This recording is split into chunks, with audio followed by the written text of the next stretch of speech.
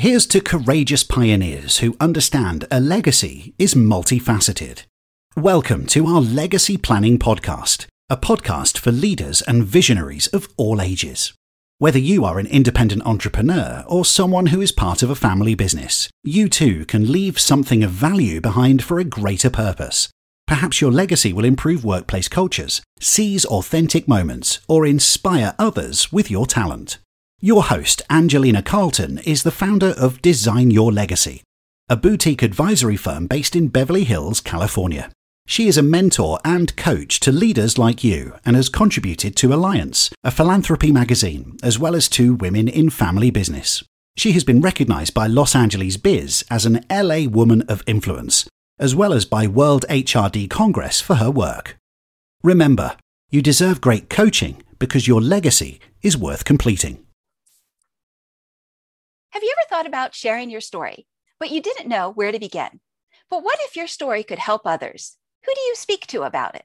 Today, I have with me Jenny Barnett, who will share some of her real-life experiences, as well as the journey she has gone on in defining, developing, and executing her life legacy.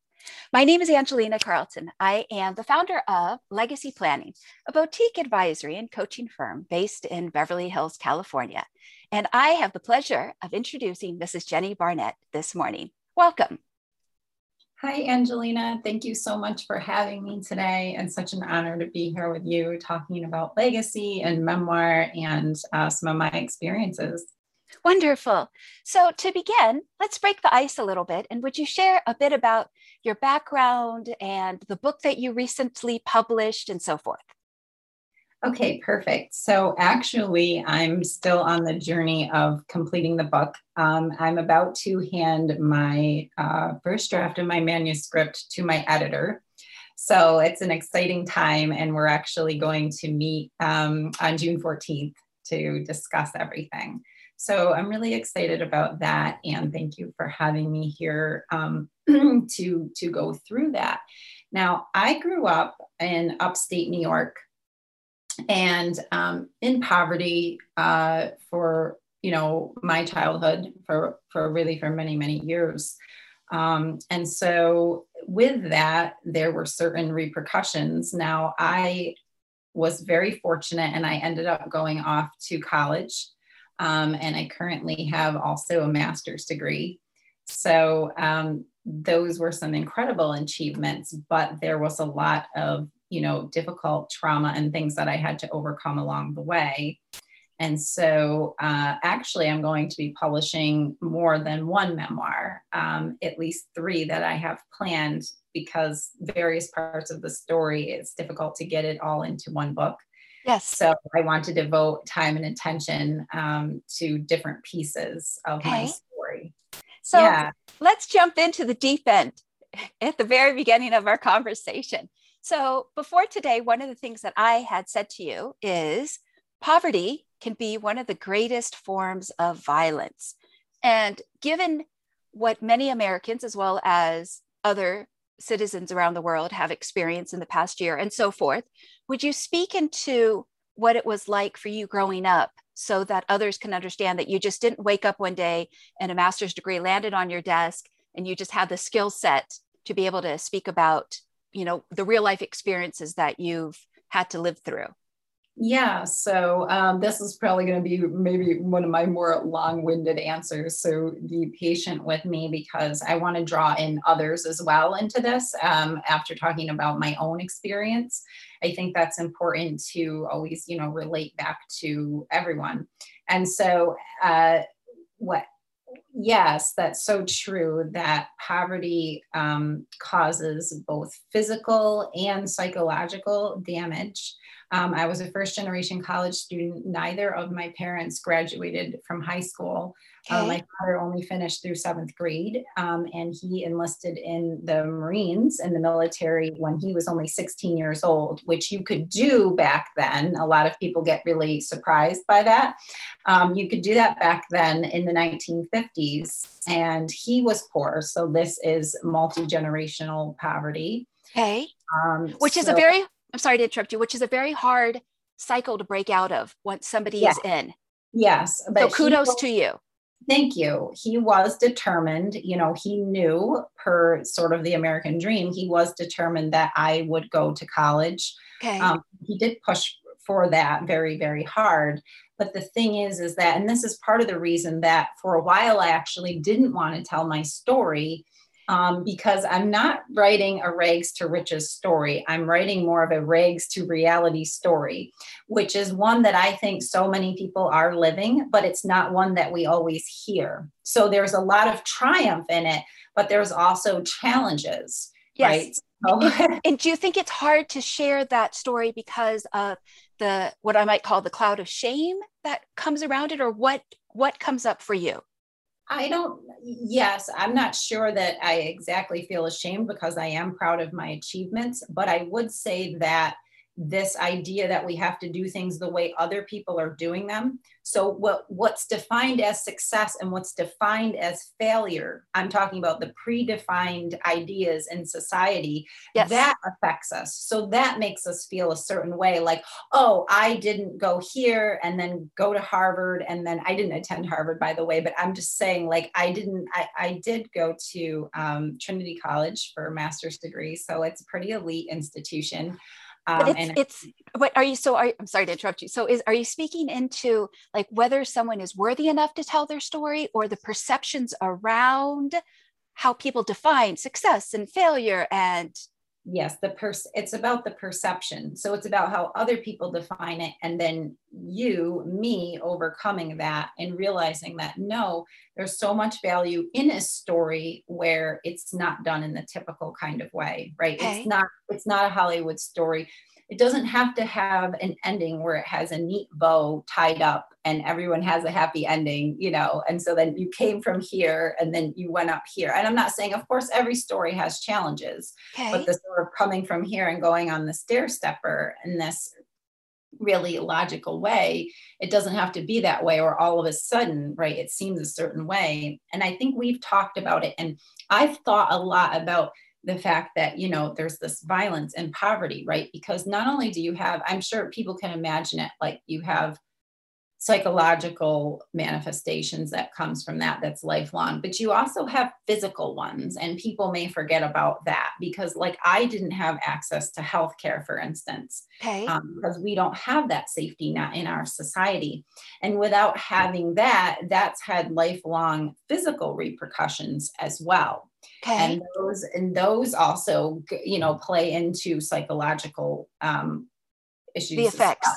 Yeah. Yes. You have the effects of that. So because people need medical care. And so I sort of want to talk about how unregulated capitalism is actually a form of brutality. Because I think that many people, right, the system, so I'm not anti-capitalist. I would say that I'm pro-capitalist, but I do think that we need regulations, and I do think that we need safety nets. And it's not just to be altruistic. I'm altruistic, but even if someone is not, I think we have to realize how it benefits all of society to have our members of society taken care of, right? Sure. So if you have someone like me who can be very, very productive in society, but then you have all these factors that hold them back, right? And prevent them from then actually attaining, being where they're supposed to be, right? Then that's really kind of not benefiting anyone. It's not that it's not benefiting me, but that's sort of a drain, right? Because imagine what might have been or what could have been contributed. So in my struggles, right, and in the things that I'm going to be honest with you and tell you that I don't achieve all the dreams that I imagine that I would achieve when I'm young. Of course, I still have a lot of life left. But up to this point, I did not achieve what I thought I would when I was maybe a teenager, in any way, shape, or form. Sure. So if I could, again, put you on the spot for a moment, what was it like to be homeless? And the reason I'm bringing this up is because how easy is it for anybody to walk by, especially today, somebody and say, oh, look, that person is fill in the blank. That person is homeless. And I wondered if you could speak into it, especially if you were under 18, a child. Yes. Yes. I was a young child. I was without shelter 3 different times. It wasn't, so we didn't actually have to live outside. We were able to live in our car. It was Okay. not a luxury car. It was an old car, and it was cold and uncomfortable. Okay. And I want people to know that we still continue to do the things that people do. I was in school, so I was going to school from my standpoint. And And we would go to a rest area to sort of wash up and clean up, okay. because my father did not want us, he did not want me to have more shame and be embarrassed, by being not kept. So we would do that. And I would go to school, and he expected me to get straight A's and have good grades. And So maybe that's very unusual, but that is what happened. so here's your father who had served in the Marine Corps, and he's telling you to get squared away and to clean up. Yes. Yeah. Yeah. Oh, So yeah. He was really fastidious about that kind of thing. Absolutely. disciplined. Yeah. Yes. Very disciplined. Yeah. Okay. So how did it affect you? Because now you're in a place where you can unpack it, and you've also had a couple of guides that have helped you. But how did it affect you? And the reason that I'm asking this is because I think it can be very hard for people to give language to an experience. But sometimes when they hear other people speak about it or speak into it, they can know that they are not alone. Yeah, and that's obviously the reason why I'm writing the story, to have that impact, so that people who've gone through something, it doesn't have to be exactly my journey, but so they know that it doesn't have to be done in a traditional way, and that they won't feel alone.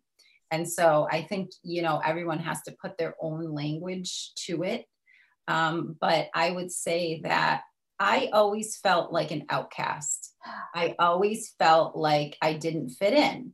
And Okay. I knew I could observe, of course, like any human, what other people were doing. And I sort of, maybe I built that up more than I should have or could have, but I observed, I sort of knew what went on in their families, and, that they were living in homes, that they were taking family vacations, that they were doing things that we consider quite normal and things that human beings should enjoy, that they were eating 3 meals a day and maybe having a snack after school, little things like that. They had such an impact. And I never felt like I could really share, my life. And that stayed with me. So it's incredible to be sharing my story now, because that sense of, yeah, there is a certain sense of shame and privacy. And my father was a very private person to begin with. So he always really encouraged, like, not sharing what he perceived as weakness. Which is huge, But especially among men. Go ahead. yes, which I now, of course, perceive as strength, is Okay. the vulnerability, right? Sharing that vulnerability and being proud of that and being willing to put that out there, I view as a major strength and an asset.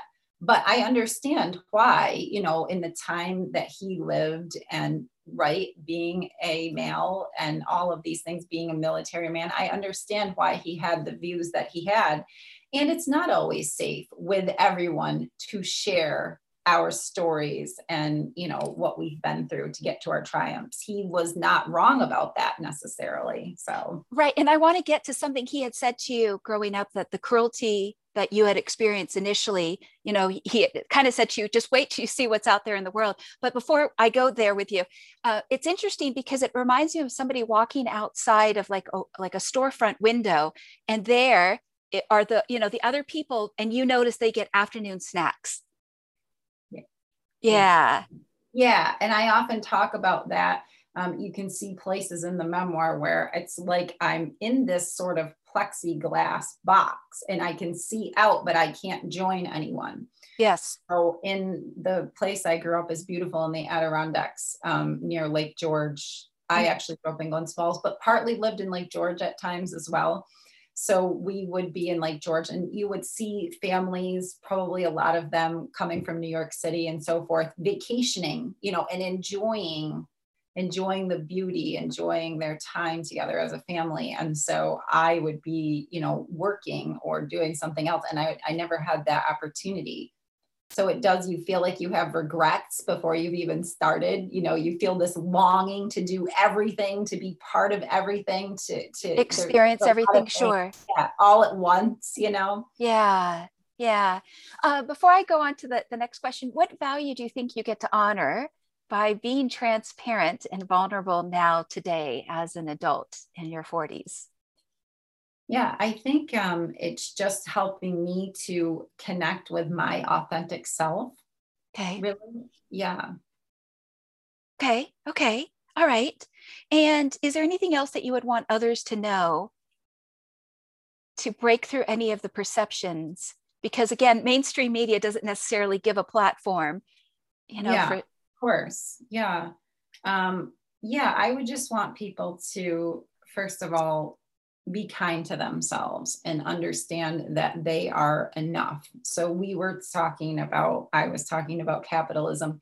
And so, right, it's really about being enough, having enough, accepting enough, right? We don't always have to, even if I'm a person who has made it in terms of financial wealth, that doesn't mean that I am feeling happy or fulfilled, because maybe I keep getting put under this abusive system, which is like there's pressure. Now there's pressure to maintain. So we've talked about that. So people have toxicity in their lives for different reasons. Right, right. So I would say to people, to just know that they're enough, and to, so I'm not necessarily encouraging people to share their story publicly, right? Because that's not for me to decide. Although I would say, of course, I believe in it. I love the idea of it, but you have to decide. But I would encourage everyone to write their story, not for the purpose of necessarily sharing it, but your story matters. And when you tell even yourself your story, so if you journal it, right, it really makes a big difference in opening doors and how you begin to feel, about yourself and what has happened and all of that. So even if you don't want to share it publicly, or you don't necessarily have to write a book or a memoir, you could end up blogging about it. You could end up sharing bits and pieces of it on social media, or again, you could just keep it private. But I do encourage people to, I teach storytelling. Okay, sure. Businesses. So I encourage that, and writing a lot is good. What would you say was the hardest part of unpacking your story? I would say that realizing that my story doesn't necessarily fit a mold. And I think that the simplest part is sort of working through, and albeit it's not simple, but when I was experiencing poverty and abuse and, having all of these things happen to me, I think sometimes it can be easier to share times when you're a victim, but it was writing the latter part of my story when I become 18, and not, like I said, not everything was fulfilled in exactly the way, even though I was making progress, not everything was going exactly the way I thought it would be or thereafter. And so sharing that part and getting over the shame of that part of my story, that was the most difficult part to unpack. Okay. And what in particular was hard about it? Because it was unexpected, because it was. Yeah, because it wasn't traditional. Okay. It wasn't, or what I had come to know as traditional success based on other public stories.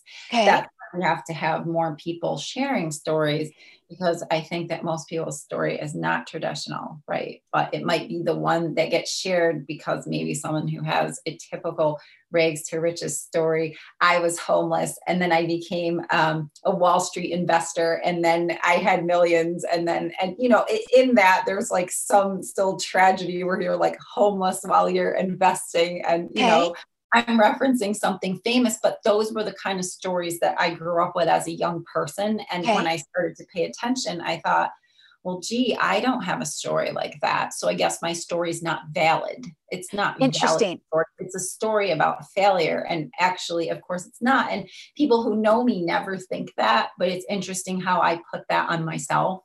Sure, absolutely. Because of the examples we see. And then, one of the reasons that I'm doing this legacy video series is to offer social proof that is inclusive, so that when somebody gets to define, develop, and execute their legacy, it's not just one route. It's not just one way. It's not just one presentation or format or path. It's going to be unique for each individual. Absolutely. Yeah, I love that term, social proof, because I think that's something that's also so misunderstood.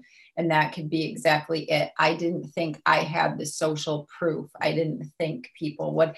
And I love what you're doing, because you're showing people and teaching people and helping them discover their own journey to that and redefining what social proof really is, you know? Yes.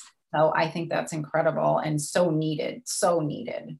So I want to acknowledge that you've done the emotional work. Yes. And I think that's why various readers and fans have reached out to you. Yeah. Because we have, I don't want to say an abundance of sources when it comes to other areas of our lives that we can define as, like, for instance, if my net worth is X, therefore I am successful. But yet it's like the story you shared when you were watching others vacation in upstate New York. And it looked like the grass was greener on the other side. And yet one of the things we've talked about is control.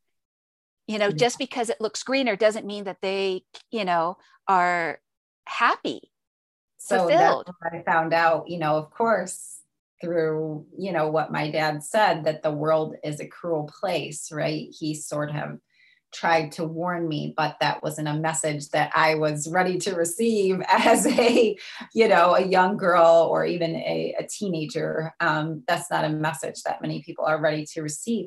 But, you know, for all of his mental illness and problems, which I do believe is somewhat connected to the lifelong poverty too that he experienced, and the generational poverty that, you know, afflicted his family. Okay. To a large degree, I do also, you know, believe that he could see things. He had vision, you know, and he understood things. And we can get too simplistic. We can always become too black and white in our thinking, which is not good. But that's exactly the point. We don't want to make it rich against poor, or, you know, people who tease against people who don't, people who win and people who fail. Right. It's not that kind of a thing. Story arcs, our lives, they're complicated.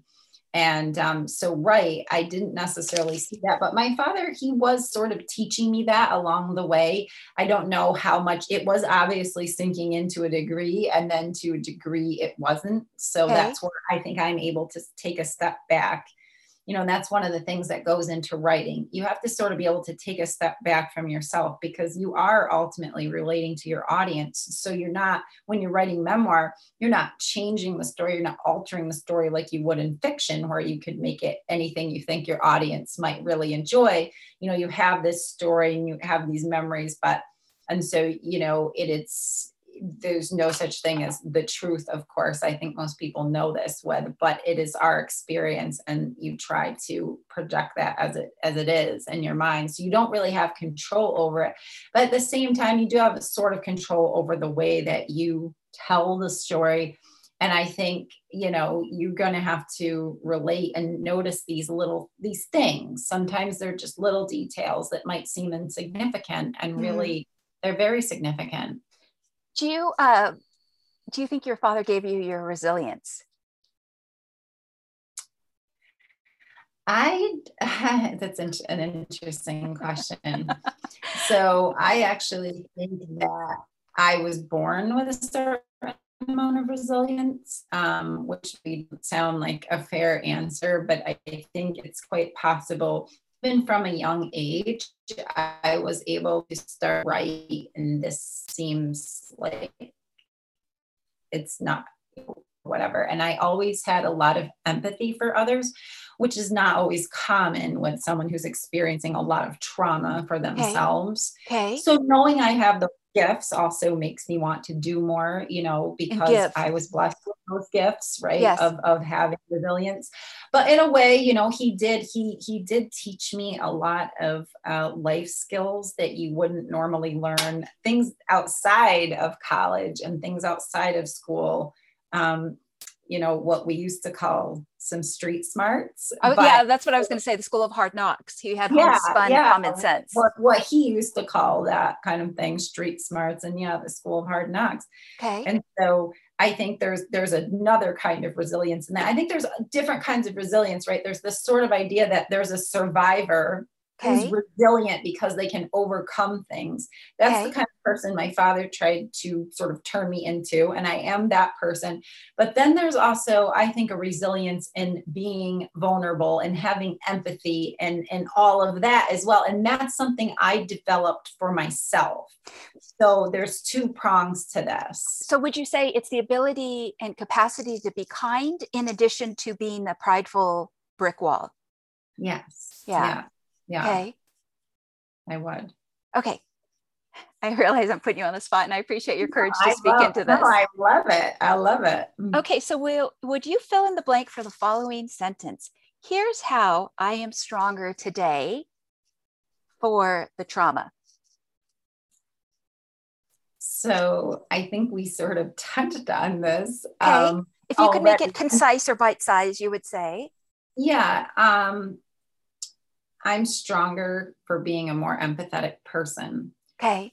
But I want to say that I have more empathy for myself. So it's not just empathy for others. I think I had that before, and I had to actually learn empathy for myself, because when we're not kind to ourselves, it's really difficult to continue to be kind to others, which is the result that we want, but we have to come from within with that. So I think that's how I'm stronger. But I just want to say that I don't necessarily think people have to go through something that's very traumatic or isolating to be stronger, right? So we have this idea of associating, like, how can we find the good in it? And I think that that's very human. Okay. But I also don't want to romanticize the suffering and say that, like, no, it was a good thing because I'm stronger. So I'm not against the question, but that's something that I'm sensitive to. Okay. Yeah. Could I add a thought to that? Yeah, of course. I think that you have an increased capacity to not judge others because you understand what it is to walk in different shoes, that and those circumstances might be outside of the control of that individual, especially if they're under age 18. Of course. Oh yeah. We have to take care of children, even if we think that we want to judge their parents for what they're not doing, right? We can never, we can't judge children. But people are harsh. People are harsh, right? And they can be very harsh. Yeah, no. They don't know. I have things to say about that in ways that to, I think, help people think about that so that they don't have to feel like, again, I'm in this camp, you're in that camp, and we will never meet. So I have some thoughts about that. And I think that's why, that's one of the reasons why I felt that this conversation was important, because it's easy thinking to place people into compartments or categories. Yeah. So can we, let's just talk about that now while we're sort of on it. So if you have people who I've noticed as sort of a common theme in the public sphere and in society is that you would say, well, listen, I didn't come from much, so I'm just telling someone else's story now. I might say, or people have even said this to me, Jenny, you obviously came from nothing and you made this out of your life. Why can't other people just do what you did? I so respect you, Jenny, and I want to know why everyone can't just do that, right? So we this individual level. Or I hear people saying things like, well, I achieved all of this. And so there's this sense in which if I admit that other people need help, that maybe somehow that's taking away from my achievement. And that is not true. I want people to understand in this conversation that two things can be true at the same time. We have a hard time with that as human beings. We think that either this is true, and then if A, then it can never be B. Right. And we have a hard time. We think if we acknowledge some privilege that we've had, and there's all kinds of ways that privilege plays out, right? Mm-hmm. That it can just be in the form of opportunity that was presented to us, right? Mm-hmm. It can be for all kinds of reasons. So I'm not talking about one particular kind because there are so many, but I think people have trouble sort of thinking that, like, I made it all on my own. So they think if they don't hold to that, I made it on my own, I did everything, that I'm so amazing, that will somehow diminish their achievements if they don't stick to that. And so then it's very hard to have empathy for others who didn't do that, because that's the story they're telling themselves. And I have to say that I still recognize people's achievements, even when I recognize that they've had some sort of, because we all, even to get where I was, there was some kind of privilege in that, right? Open doors. I even had a privilege of open doors, right? Okay. For my skin color, for other reasons. And then I had a lot of closed doors as well. Yes. So, but recognizing that just because, I'm a Caucasian woman, versus something else, okay, that opened some doors for me, doesn't diminish what I achieved. It doesn't diminish that at all for me. So I just want people to understand that they can realize that some people can't do what they can do, or they might be resilient, like I'm resilient, and other people can't tap into that resource. They just don't have that. So let me see if I can articulate what you said, maybe in one perspective.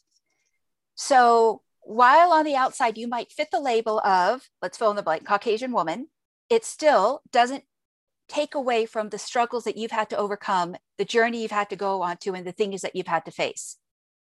Of course. Yeah. Because it would be easy, let's say, for someone on the outside to go, oh, she's pretty Barbie. I bet, she has pretty privilege and her life has been easy.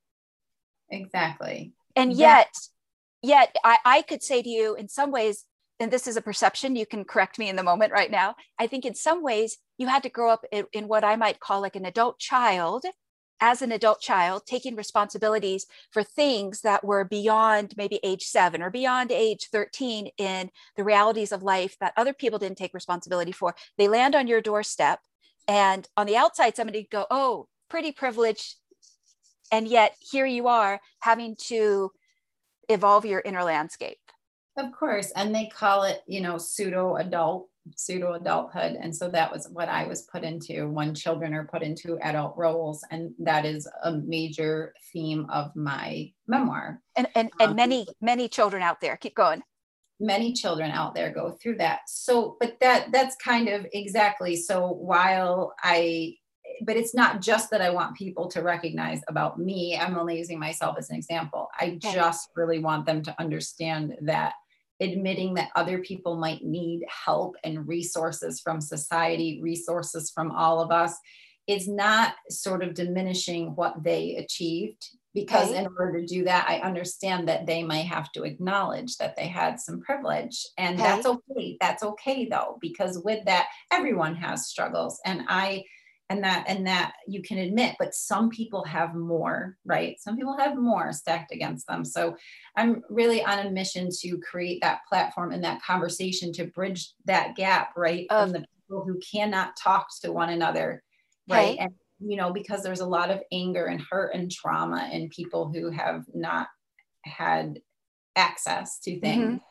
right? But there's also a lot of anger and trauma and hurt amongst people who have seemingly had access, right? Yes. Because they don't know what they've had to do to get there or continue to have to do. And so sometimes, or if they couldn't leave that world, those groups don't want to talk, right? And they need to talk. Don't have anything in common, and they need to talk. And I'm hoping to be a kind of bridge and a gateway to groups of people talking, right? Because I've been a little bit on both sides. Yes. Okay. So speaking of tools, fill in the blank for the next sentence, if you would. Here's the process that I've been able to utilize to resolve tough experiences. So would you say maybe some of the process of healthy living and mindfulness. Okay. And that comes in many forms. For me, early on, it came in the form of seeking professional therapy to get past the trauma. And within that, I learned emotional freedom techniques and, tapping, meditation, later in life, I came to yoga, and I've had many wonderful guides in, forest bathing and connection with nature and things like that. Okay. So it's a continual process of growth. And you talked about inner peace, and I'm still on that journey. So I would also want people to know that finding inner peace I think is a lifelong journey. Absolutely. Right?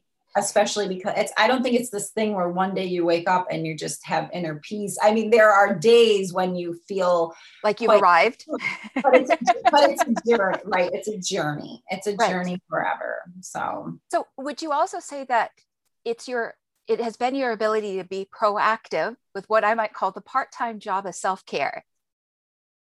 Oh yes, it is quite, I like that phrasing because it is quite a job. Okay.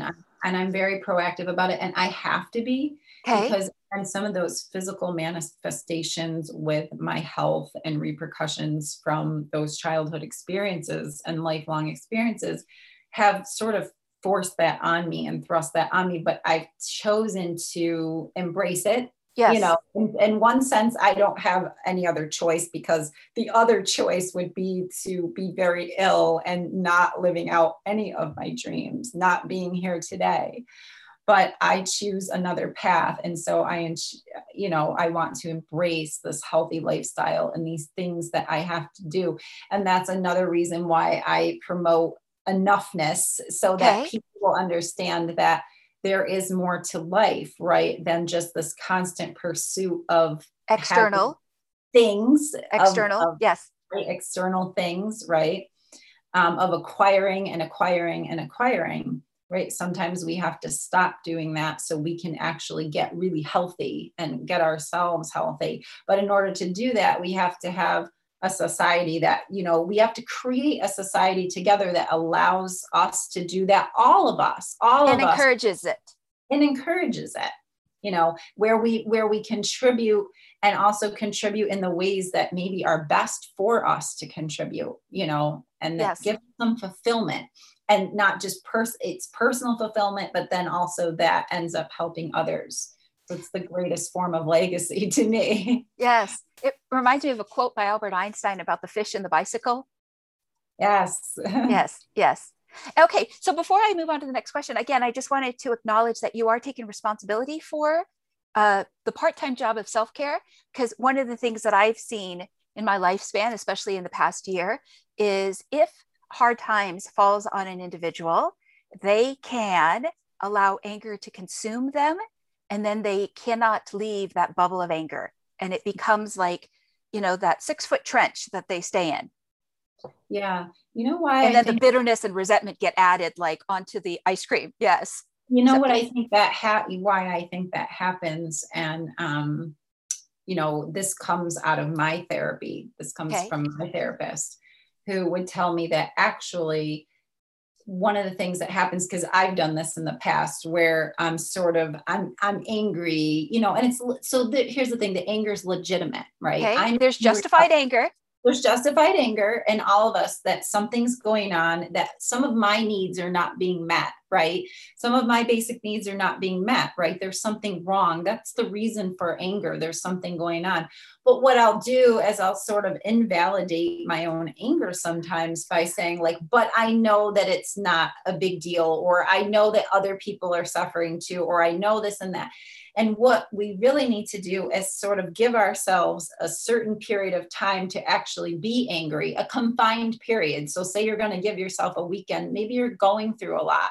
And you're actually going to journal, you can scream it out, not at a particular person. I'm saying like privately, you can just be angry without feeling guilty about that. Let that come, and then let it pass, and then move on. And I think that's the key, but we have so much guilt around our feelings that it keeps sort of spiraling, because we're feeling angry, but we're also feeling guilty about feeling angry. And so that actually creates more anger, but then, you just have this vicious spiral. Yes. And so that's why I think the anger gets out of control, because I know a lot of people who go through these things. And of course I get into conversations with others because of my background. And so I really think that that's what causes it. So here's what I might say about your background. You have the ability to walk through different worlds. Yes. and understand. Yes. Okay, so here's the next question. Boundaries can be a tough area for many because there's not a class in traditional schooling unless one seeks out seminars and retreats to clarify what is one person's stuff versus what others are projecting or scapegoating. What comes up for you with the word boundaries? Right. You could have an entire program on this, on boundaries. People are constantly exploring this topic. And I think that anyone who's been through trauma has some boundary issues, right? Because usually people have had poor boundaries with them. And then sometimes, right, they're going out and they'll emulate that. So I know for me, sometimes my boundary issues come from an inability to say no to others. I want to help. I want to put goodness in the world, and all of that is valid. But we have to be able to make choices, right? So I would say that boundaries are about practice. You know, you have to sort of practice being able to say no and set a limit, you know, and decide what is right for you. And practice makes it easier. You know, Sure. that would be my main thing about that. But boundaries, yes, that's so important, because when you get into that, you can get into situations that are codependent, and it affects all of your relationships, you know, even your friendships, of course, your romantic relationships, work relationships. I've seen it go on everywhere. And so many people struggle with boundaries. And it usually does come from, I think, things that have happened in the past. Okay. Yeah. I think practice is a beautiful answer. And I hope that people will consider that just as they might go out to the tennis court, they could go out to the boundary court and swing the racket for 30 love. Yes. Love it. Wonderful. Yes. So you have stated to me that sharing your story can lead to one's legacy if that's the right decision for them. What happened and happens for you when you are able to share your story? Yeah, so that's a great question. I know, because I've talked to other memoir writers as well, that of course, for some people, there's a sense of healing, right? Okay. Of letting go of past traumas in your life. And having that story, there's something cathartic about making that story public, not hiding behind it any longer. And for me, that occurred at the stage of actually putting my blog and my story in a blog form public. Okay. But when I decided to write the memoir and tell the story in a more cohesive way, right, as a book, then I realized I can have this platform, and stories are memorable. We as humans remember stories, and stories open up pathways to conversations, right? Yes. So that is something that, you know, can happen. And again, I just encourage people to share their story with themselves. Tell yourself your story, but write it down, even if you're journaling that story. And then whether or not you come to a point of realizing that this story, I want to make it public for various reasons, you know, you have to ask yourself those reasons. And I'm going to be sharing a little bit more about that too. On my own YouTube channel, so I can sort of delve into this answer deeply or more or deeper about writing, about sharing your story and writing memoir in general. Yeah, I think I want to add to what you've just shared, and I think it's when somebody can share their story, they will be remembered in their legacy more than their work. Of course. Yeah. Because on the tombstone it could say, you know, Billy or Sally, you know, 1982 to, I'm just making up these dates and names, to whatever 2060, and he or she was a, you know, a carpenter, a banker, a professor. But there's so much more to people in how we remember them, why we remember them, and, you know, what went into the human experience. And the last thing we think about necessarily is, oh, they were a great carpenter, plumber, or something, right? Yeah. But it's how they made an impact. And sometimes, it's in the stories that people also tell about them, right? If you had a great teacher, we've all had a great teacher in school or something like that. And you'll hear, students tell stories, and it's in some of those, it's in the quirky things. It's in the everyday small things, it's not, in order to leave a legacy, if you'll notice, the people who leave the greatest legacies, they just have an impact on people's lives, sometimes in what seems like small ways, but it's actually the greatest ways of all, right? Right. So they usually don't have on there owned a 8-bedroom house with, with an in-ground pool and things like that in there, Right. because that is kind of insignificant, right? Right. Okay. So many people can get blindsided with what may feel too heavy for them and lose their voice or sense of self in it. In picking up the pieces and reintegrating yourself, what has been the most important lessons, or what have been the most important lessons in building or rebuilding who you are authentically? Yeah, you asked so many great questions, right? I'm putting you on the spot here. No, it's completely fine. I think that so many of them have a common theme, right? What we think about as authentic, right? I think everyone has to define that for themselves. And that's what's really important when we talked about showing kindness to yourself. And that's part of your journey to build your authentic self, because we have so much external noise. Yes. Especially nowadays. We always have, because there's always been expectations. I don't want to say we have more now, but we have different ones. Okay. There's social media, there's all these expectations. So it's not just getting lost in your prior trauma, but it's also focusing on what's happening now, right? I think the here and now is so important. And a lot of people can say, well, I've moved past that trauma, but it's just part of your story and it's a thread. I don't think that trauma is something we have to get over. I think it's something that we integrate. Okay. And we figure out what it is about us that defines us, and what it is that we don't necessarily want to define us, okay. Right? But this feeling, if we have feelings of imposter syndrome, because it comes out of some of the shame or other things that we might be feeling that, we don't measure up, it's never enough. There could be so many things, right?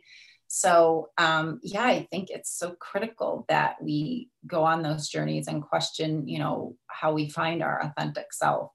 Can I tell you what I like about your memoir and also who you've become today? Of course. Thank you. It's that you've brought all of you. Thank you. Compared to when somebody will disassociate a part of themselves. Right. Yeah. Right. Because what's interesting about that part that they disassociate with could be the part that makes them the most human, the most lovable, the most, yes. Yeah. Right. Able to be magnetic with others. But yeah. I share that inner voice, I developed, for me, my inner voice, I say this to people, that help to keep me sort of sane and grounded, okay. Is a nice word to use. Okay. I think we all have to find our grounded place. And I practice grounding in yoga, but I think we have to have our sort of mental grounding within ourselves. And that is the authentic self. And for me, I love those quirky parts about myself. But I did not always appreciate those. Because of this thought that if I am perfect, I will be loved, or if I am perfect, I will be socially acceptable. Exactly. In the subject of multi-generational patterns, which is something we've talked about before today, would you share any wisdom you've discovered that could be in service to another who may be watching or listening? So, I think there's like maybe two people that, I could talk to here, which is people who are like myself, who have gone through a kind of trauma, that I would tell them to be kind to themselves, first of all, and understand that they are enough, and also understand that there is help out there, right? Support. And even if you have not found the right match and you think that you are alone, there are people out there who are want to help you, are there to help you. There are people rooting for you. I am. And so I want people to know that, and that if your journey has not been traditional, I think that that is wonderful, but I know that it's also painful. I understand that. And so by sharing your story, then that can be one way to, overcome that. And for people who maybe haven't been through something like that, or they think, well, I haven't been through the kind of trauma you're talking about, Jenny, and trauma can look different. So that's the other thing I want people to understand, right? So we've talked about that and how anyone could be having a difficult time. Yeah. I've had people relate to my story who haven't been through, they were going through sort of midlife trauma that was nothing like my trauma, because my trauma focuses mostly on childhood and early adulthood trauma. Okay. At least in my, first memoir and everything. So I've had people come to me who are 50 years old and they're sort of feeling alienated for very different reasons with their career, with their friends, with their life right now. And my story resonates with them. And probably they also feel safe, but also because you've gone on that journey that they can come and say, let me tell you.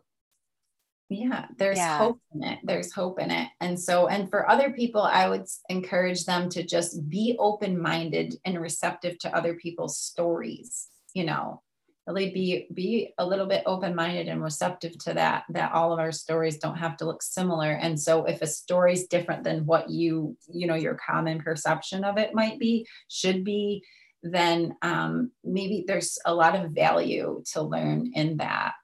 Yes.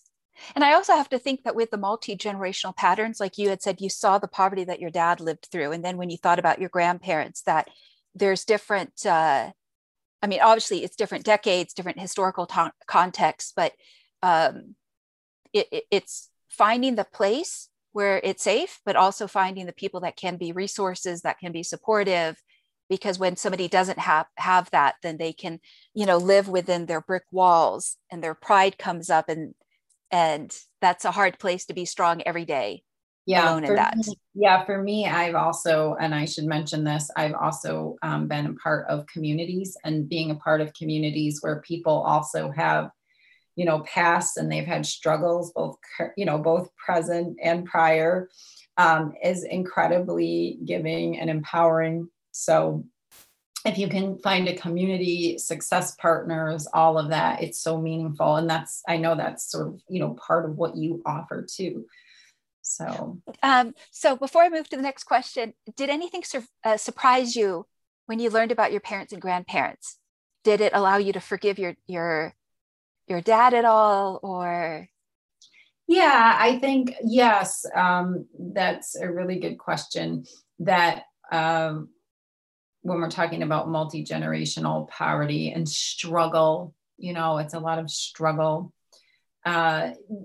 Growing up, so I grew up in the 80s and 90s, and it was the era of, big Wall Street. And there were a number of people who were doing very well in the United States. There were a number of people, that's what I witnessed, when you watched shows on television, and we didn't have cable, but sometimes, I was aware there were things going on, but what I could watch, what I could consume, what I saw in school, what I saw in the outside world, you had the perception that a lot of people were doing well. And I think there was a fairly strong, middle class still at that point. There were people also becoming wealthy. There were people capitalizing on a lot of opportunities at that time, but there were also a lot of people who were hurting too. And I didn't realize that for, whatever reason. Television left that part out. I feel like around the world. Well, my dad, he did sort of have me watch. It was sort of like the starving children in Africa kind of thing. But as a young person, I was like, but that's not us. Like, I should be doing all the things that all the other American kids are doing, and, having, vacations and doing all these things. So there was that perception. And I would say that, yeah, I blamed him, if he could just get his act together. Oh, right. If he was just a better dad, because all these other people could manage it. So there was a point, and when I blamed him. So And I think that's the thing about getting out of individualistic thinking. And that's so tempting, right? It's so tempting to just blame one person, right? And I'm not saying he's without any sort of responsibility. He has responsibility for his actions. We all do, right? We all do. I mean, he has to, as an adult, he had to take responsibility. He had a child, he had me. You were going to fix him. And he wasn't taking the responsibility. But then again, what resources did he have, or what had happened to that point? So I don't have total empathy for him. It's not like, again, it's not the kind of thinking where we either have to make excuses for people or blame them or totally exonerate them. It can be somewhere in between. Right. But of course, yes, I did recognize the more that I learned. And then of course, there is my mother's family, which is, an even more tragic story, which my second book will center around more of my mother's story, because of course she is brought into my first memoir, but I have to explore that relationship more deeply. I should say that if people are wondering, you talk about my father a lot. I grew up with my father alone. And so it was an unusual situation to grow up with a single father. And in the 80s. In the 80s and 90s, I saw my mom only sporadically. And so, but then I have a relationship with her later, more established one. And your father's now passed away. Yes, both of my parents are. So it's interesting and that's when I actually began journaling too. But for sure, to answer your question, I started to view his story differently when I understood, I knew all the things. I knew that he had served his country proudly, which is something that a lot of people respect. They even, they honor it, and we should, because some people sacrifice everything. But everyone who serves sacrifice something, that phrase, I love that saying because that's true. And he did, he sacrificed a lot of self, and he was there at 16 years old and coming from poverty, that was an option. There was an option to go into the military and sort of make something of yourself, get off the streets, if you will, and, to not be sort of a hooligan, this poor hooligan. And so for him, the military was really making something out of his life and growing up. And he also grew up way too quickly, in some ways. And he rebelled against that. And he did not have the resources that he truly needed. And so much of everything was just swept under the carpet, so to speak. Everything just sort of swept away. And that's what one of the things I wanted to say before I move to the next question, and then we kind of wrap up. It's interesting when you spoke about mainstream media when you're growing up in the 80s, and this idea of like Wall Street and big money, because it's a slice of what's actually there. It's a slice of reality. And I think that when I think about the word legacy, will it happen from the top down? Will it happen from the bottom up? I don't know. I think that a lot of people are becoming more aware today, but I think that when you are writing your memoirs, you are offering a perspective beyond the easy deliverables of mainstream media regarding what is real and what is out there. Thank you. Yeah, I hope to do that. Yeah. And I know you're right. We are becoming more aware, but there's still so much work that we have to do because all those perceptions for all those years have sort of become part of our fabric, right? Sure. And the subconscious of. Yeah, exactly. So what's the positive story you are creating today? The positive story I'm creating is that survival and thriving and all of these things that are positive can come in so many different forms. So if you are someone who doesn't think that you have done it the right way, or you're confused about the legacy that you're going to leave, I am sort of showing, I think through my story, that there's so many ways that you can do that are, it's not just acceptable, but it's something that we should embrace. And yes. I'm ready to, embrace that with other people. Good. What will help you win the day? I think what will help me win the day is being a part of a community and, sharing my story with others. So what we're doing today, having conversations, that to me is winning the day. Okay. And then do you think that can change perceptions about survivors? Yeah, because I think, I know that survivor is the more positive word.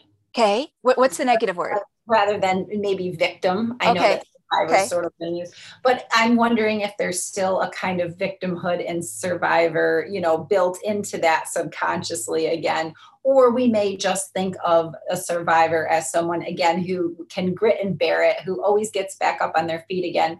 And again, I want to show there's some compassion for that, because you can be a survivor. So many people, if you're here today, you're a survivor, right? And you don't have to go through what I did to be considered a survivor. There's so many ways to do that.